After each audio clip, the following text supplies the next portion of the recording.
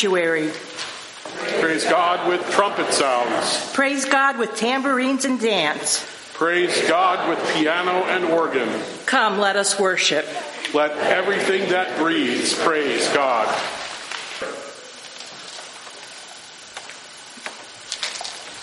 The first lesson this morning comes from Psalm 118, verses 14 to 29. The Lord is my strength and my song, and has become my salvation. Shouts of rejoicing and salvation echo in the tents of the righteous. The right hand of the Lord acts valiantly. The right hand of the Lord is exalted. The right hand of the Lord acts valiantly. I shall not die, but live, and declare the works of the Lord. The Lord indeed punished me sorely, but did not hand me over to death. Open for me the gates of righteousness, and I will enter them and give thanks to the Lord. This is the gate of the Lord. Here the righteous may enter. I give thanks to you, for you have answered me, and you have become my salvation. The stone that the builders rejected has become the chief cornerstone. By the Lord has this been done. It is marvelous in our eyes. This is the day that the Lord has made. Let us rejoice and be glad in it. Hosanna, O Lord, save us. We pray to you, Lord, prosper our day. Blessed is the one who comes in the name of the Lord. We bless you from the house of the Lord. The Lord is God and has given us light. Form a procession with branches up to the corners of the altar. You are my God, and I will thank you. You are my God, and I will exalt you. Give thanks to the Lord, for the Lord is good. God's mercy endures forever.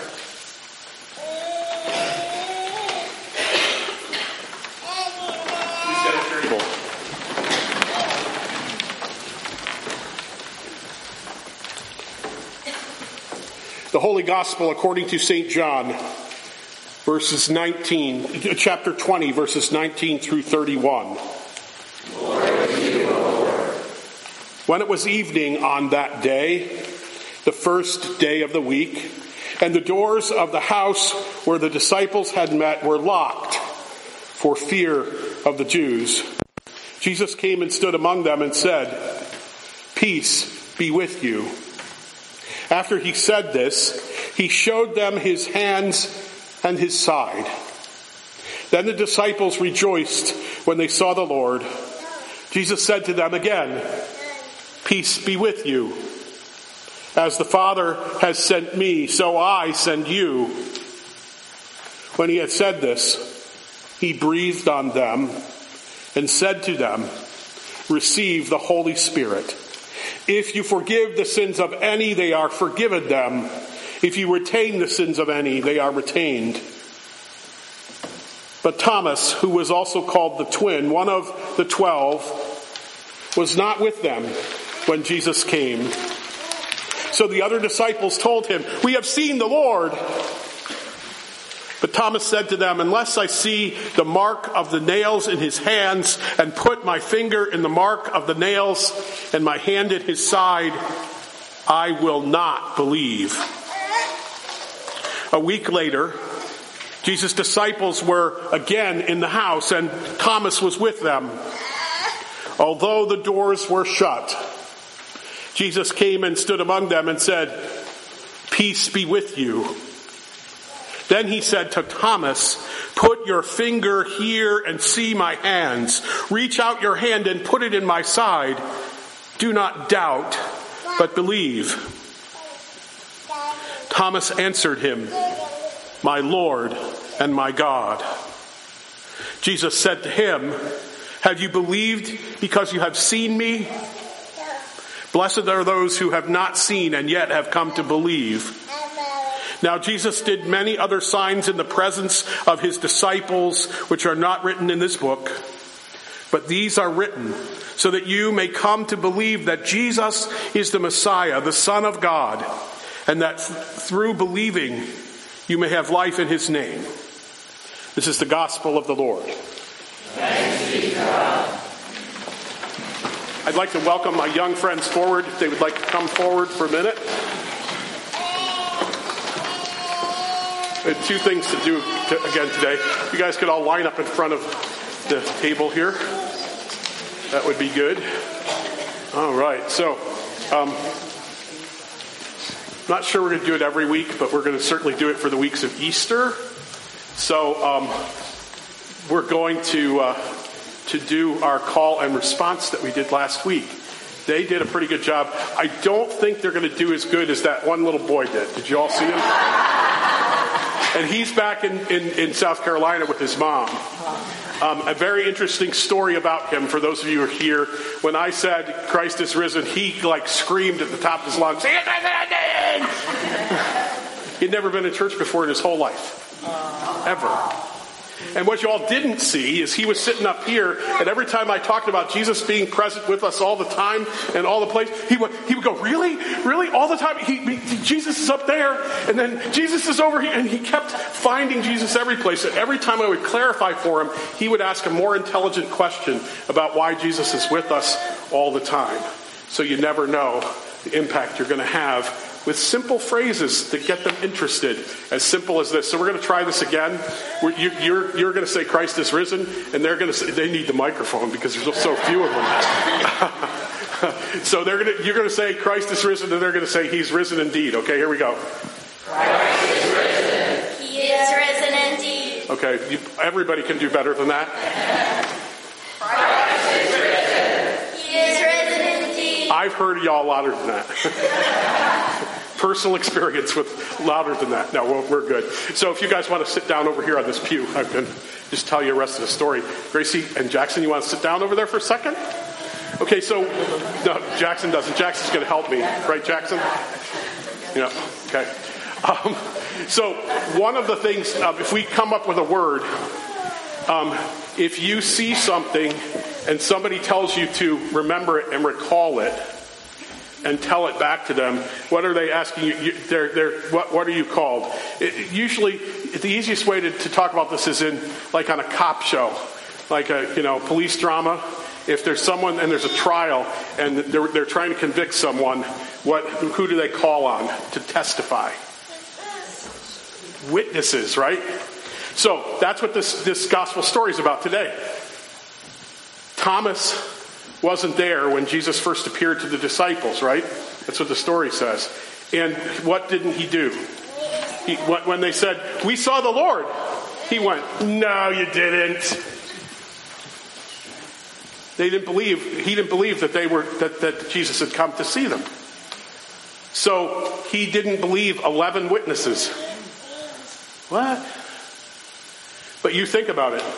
If I said to you that at choir rehearsal this morning, I was there, and so were all these other people in the choir. Jesus came and sang with us. You all would go, "No way, we heard the choir rehearsal." If Jesus was here, it would sound like the ultimate angel chorus, and we were pretty good, but not quite the angel chorus. It was a little high.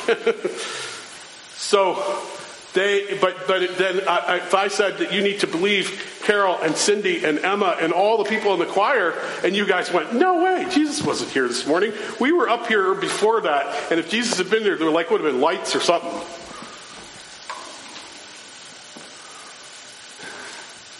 Why not, Astrid? Jesus is always with us. See, there you go. She's paying attention. You're right. But there's some people that doubt that. And so that's what, but I would say that a lot of people would doubt that story. Wouldn't you agree with me? If their disciples were in this room all by themselves and they ran back, and when they saw Thomas, they said, "Oh my goodness, you can't believe who we saw." And Thomas went, "Whoa," that would be most of us. Do you all agree? You go, "Yeah, really, you guys are crazy." So we call him Doubting Thomas, but he's really not that different than all the rest of us. That if we heard an incredible story like that, our first tendency would be, don't believe. But the most amazing thing that Thomas did, that's why I never call him Doubting Thomas, because what he did is when he finally realized that it really was Jesus, did he even have to touch? Like he said, doesn't even say that.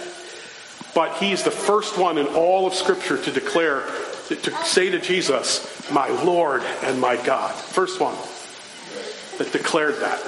So for me, that's who Thomas is. The first one who declared that Jesus was both Lord, was both our Savior and God, all wrapped in one. And he announced it to the whole world.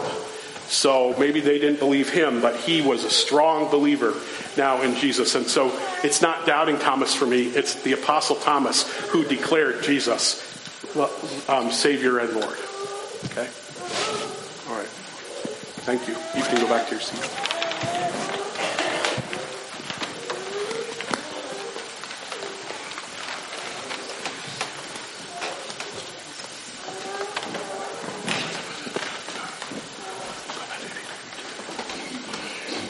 So this very familiar story of Thomas, the Apostle Thomas, who because he didn't believe what his siblings in the faith, when he was not in the room with them, when Jesus appeared, we just talked about that. When Thomas heard the story, he did not believe the other disciples. He doubted his friends. That's what it says in the scripture. So that's how he became Doubting Thomas. And of course, like I already said, a much more accurate way of portraying Thomas was what he said. And most of us would have heard the same thing. What kind of thing would happen? Appeared that Jesus came back from the dead. He appeared in a locked room. They were hiding and he said, "Peace be with you." I know I would have been Doubting Donald. Right there alongside of Thomas saying, "What are y'all talking about?" So for me, that I told you, Doubting Thomas is not the one who doubted, but what his siblings in faith saw. Rather, he's the one who declared, "My Lord and my God." So this text comes up all the time in the Revised Common Lectionary, which is something that I follow and preach. And so writing different sermons on Thomas becomes a little difficult. And sort of, while I love the story, you try to think of different ways to do it. It's hard. I came across an amazing story written by the former president of the seminary that I went to, the Reverend Dr. Laura Mendenhall, who at heart is a Christian educator, a Sunday school teacher. That's who she started out to be, and it's who she still is. She's a master storyteller. So here's her spin, giving her full credit for this story, because I couldn't come up with better myself. She imagined what would happen to Thomas years later. She says, Thomas knew the years had passed when his brittle bones led to a broken hip. While recovering, his grandson stayed with him, helping him through the adjustments, supporting him as he hobbled around. Thomas appreciated the assistance as well as the company. After all, this was his namesake, a dear boy, though not really a boy anymore. Thomas III, Trey, they call him, was a young adult, well on his way to becoming a businessman in his own right. Thomas relished the opportunity to have time with his grandson, even if the reason for their time together was the pain and aggravation of his broken hip. After helping his grandfather get ready for bed, Trey brought both of them a hot cup of tea and sat down next to his grandfather's bed. He had something on his mind. Fortunately, his grandfather seemed ready to listen. "Tell me, Grandpa, about when you saw Jesus after he died. Tell me about how you put your hands into his wounds. Tell me about how you learned the truth. Tell me about how your life was changed that day. I feel so cheated. I was born too late to see and touch, but you were so lucky to have been with him and seen his resurrection." Thomas looked at his grandson, a bright young man, eager, open, vulnerable, questioning, doubting. Thomas saw himself in his grandson. He was tempted to tell his grandson how that moment with the resurrected Christ was the defining moment of his life. But he knew that this would not help Trey. The young man was too much like himself. Perhaps the best thing that he could do for his grandson was to help him deal with the mystery of an encounter with the risen Christ. Thomas found a comfortable place amongst the pillows and began, "Son, I want to tell you about my encounter with the risen Christ. While it is true that my experience cannot be your experience, I do want to tell you what happened, for it was a life-changing moment, though perhaps not in the way you are imagining. You remember, don't you, that Peter and John, the other disciples, were the first to the cemetery, that they found Jesus' grave clothes folded and lying in the empty tomb, and so they believed. You remember that part, right? Trey nodded. You remember that Mary also went to the cemetery, heard Jesus call her name, and she recognized him. Trey nodded. Then later, when a group of the disciples were gathered together in the upper room, Jesus appeared to them and breathed the Holy Spirit upon them and commissioned them to go out and be the community whose membership is based upon forgiveness. Trey nodded again. Those who had followed Jesus all reported on their encounter with the risen Lord, with the result being that fear no longer possessed them. They believed Jesus was God's Son. But I had not seen him. So I told them, unless I see the nail holes in his hands and put my fingers in his wounds and stick my hand in the stab in his side, I cannot believe. I was not asking for any more than anyone else had already received. They had seen for themselves. I simply wanted to see for myself. Isn't that what you want as well? Thomas asked his grandson. Yes, Trey nodded. That is all I want, to see and touch for myself so that I can know and understand. There's so many loose ends still dangling on this. I would simply like to tie it all up so I could know what to expect and what to tell other people. I don't think it's too much to ask. I don't blame you, Grandpa, for wanting to touch the wounds yourself, confessed Trey. Yes, well, that is exactly what I was thinking about at the time, Thomas acknowledged. But here's the rest of the story. As I told you, I did get to have an encounter with the risen Lord. I had expected that Jesus would appear to me somewhere along the road or at my home or something like that. I mean, the others had already seen him, so I figured that he would just appear to me in some private meeting. I was wrong. Jesus came to me when we were all together again. Jesus greeted all of us and then turned directly to me, offering me whatever I needed in order to experience for myself the power of the resurrection. But the truth is, I did not need to put my hands into his side. I did not need to touch the wounds in his hands. What I realized at that moment is that what is eternal is invisible. What is eternal is invisible. If I could touch it, it was only temporal, of this world anyway. If I could understand it, it may have been only human thought, shaped by my own prior knowledge, hemmed in by my own perspective. My thoughts are not God's thoughts. My mind is so limited in what I can comprehend. What I did understand was, when I was in the presence of the risen Lord, was God's omniscience. All-knowing, all-wise, all-seeing, God's omniscience, God's omnipresence. God is everywhere. God is omnipotent. God's unlimited power and my limited nature. What I understood in the presence of the risen Lord is the mystery of our faith.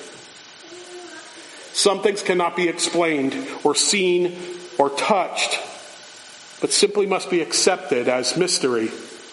Truth that is beyond our understanding. Something we must trust in God's mercy rather than in our ability to figure everything out. It was a big day for your grandpa, son. But you need to know I never actually touched him. I decided I did not need to do that after all. I believed, but it was not because of what I saw or what I touched with my own hands. I believed because I experienced the mercy of God. That is the mystery in which I live and will die. The mystery of God's mercy shown to me. That is what I wish for you, my son. Do you mean from then on you have been able to trust the mystery of faith? You have never again questioned or doubted your faith in God's mercy? I just don't think I could ever be so strong in my faith. His grandson looked frustrated. Oh, of course, I have doubted both myself and God. I question my faith continually and need to renew my commitment to Jesus Christ on a daily basis. It is my nature, dear one, to doubt. Clearly, you have inherited this family trait, but do not be overly concerned. It was not my believing which brought Christ alive to me. And my doubting did nothing to cripple Christ's return. Jesus handled my doubts with mercy.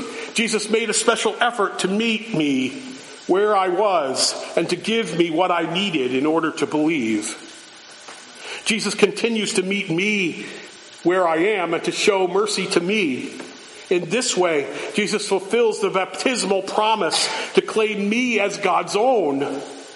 I do not fully understand the how or the why of it, but I did not need anything more than an experience of Christ's mercy in order to believe. Now I know that my telling you what I believe may have little impact on you. I am only telling you my story because there may be something in my story which will coincide with your story. The most important thing I can tell you is to stay with the church. Jesus came to me when the disciples were all together. He never came to me with such a power when I was alone. Moreover, you need to hear the stories of Christ's followers, and you need them to listen to your stories. Since we are dealing with the mystery of faith, with what can never be tied neatly in a package, we must be wary of the possibility for distortion. We need the biblical story and the stories of one another's experiences with the risen Lord in order to fully grasp our own experience. We need the experiences of the whole church. Of course, the church will never be able to give you all the answers, but church can help you to recognize Christ's presence in our midst. The church can help you to live in Christ's mercy and help you to extend mercy to others.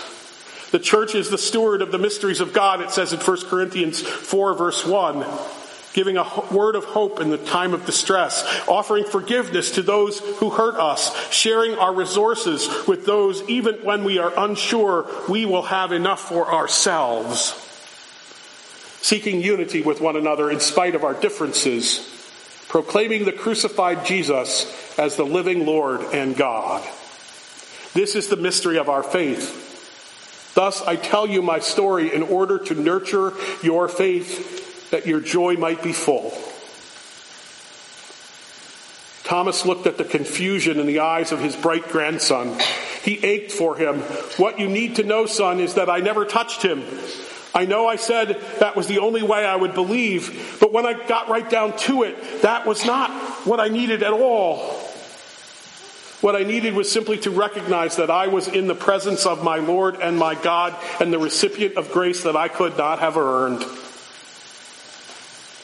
Trey sat down his cup of tea and reached out and took the hands of his grandfather. He guessed this might be as close as he was ever going to get to touching the mystery of his faith. Trey looked at that gnarled old hand and tried to imagine this hand touching Jesus' wounds, this hand not needing to touch Jesus. A small puddle of tears plopped into their hands. He heard his grandfather repeating Jesus' benediction. Blessed are you who believe without seeing. Blessed are you. Thanks be to God. Let us pray. My Lord and my God, thank you for being present with each one of us in whatever way each one needs in order to know you and our crucified and risen Lord. In you we have life abundant and life eternal. In you life. With you life. Lord, we believe. Help our unbelief. Give us your peace. Through Jesus Christ our Lord and our God. Amen.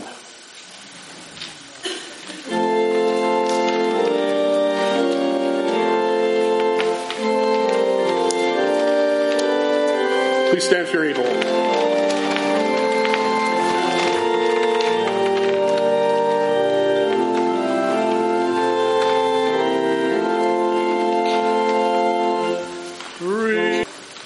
Blessed are you, O Lord, ruler of heaven and earth. Day by day you shower us with blessings. And you have raised us to new life in Christ. Give us glad and generous hearts, ready to praise you and to respond to those in need. Through Jesus Christ, our Lord and Savior. Amen. Just prior to praying the Lord's Prayer, I just want to take a minute and say a prayer for our sisters and brothers in San Diego and the tragedy that again has happened on the anniversary of the 6-month anniversary of the tragedy in Pittsburgh. When will it end, O Lord?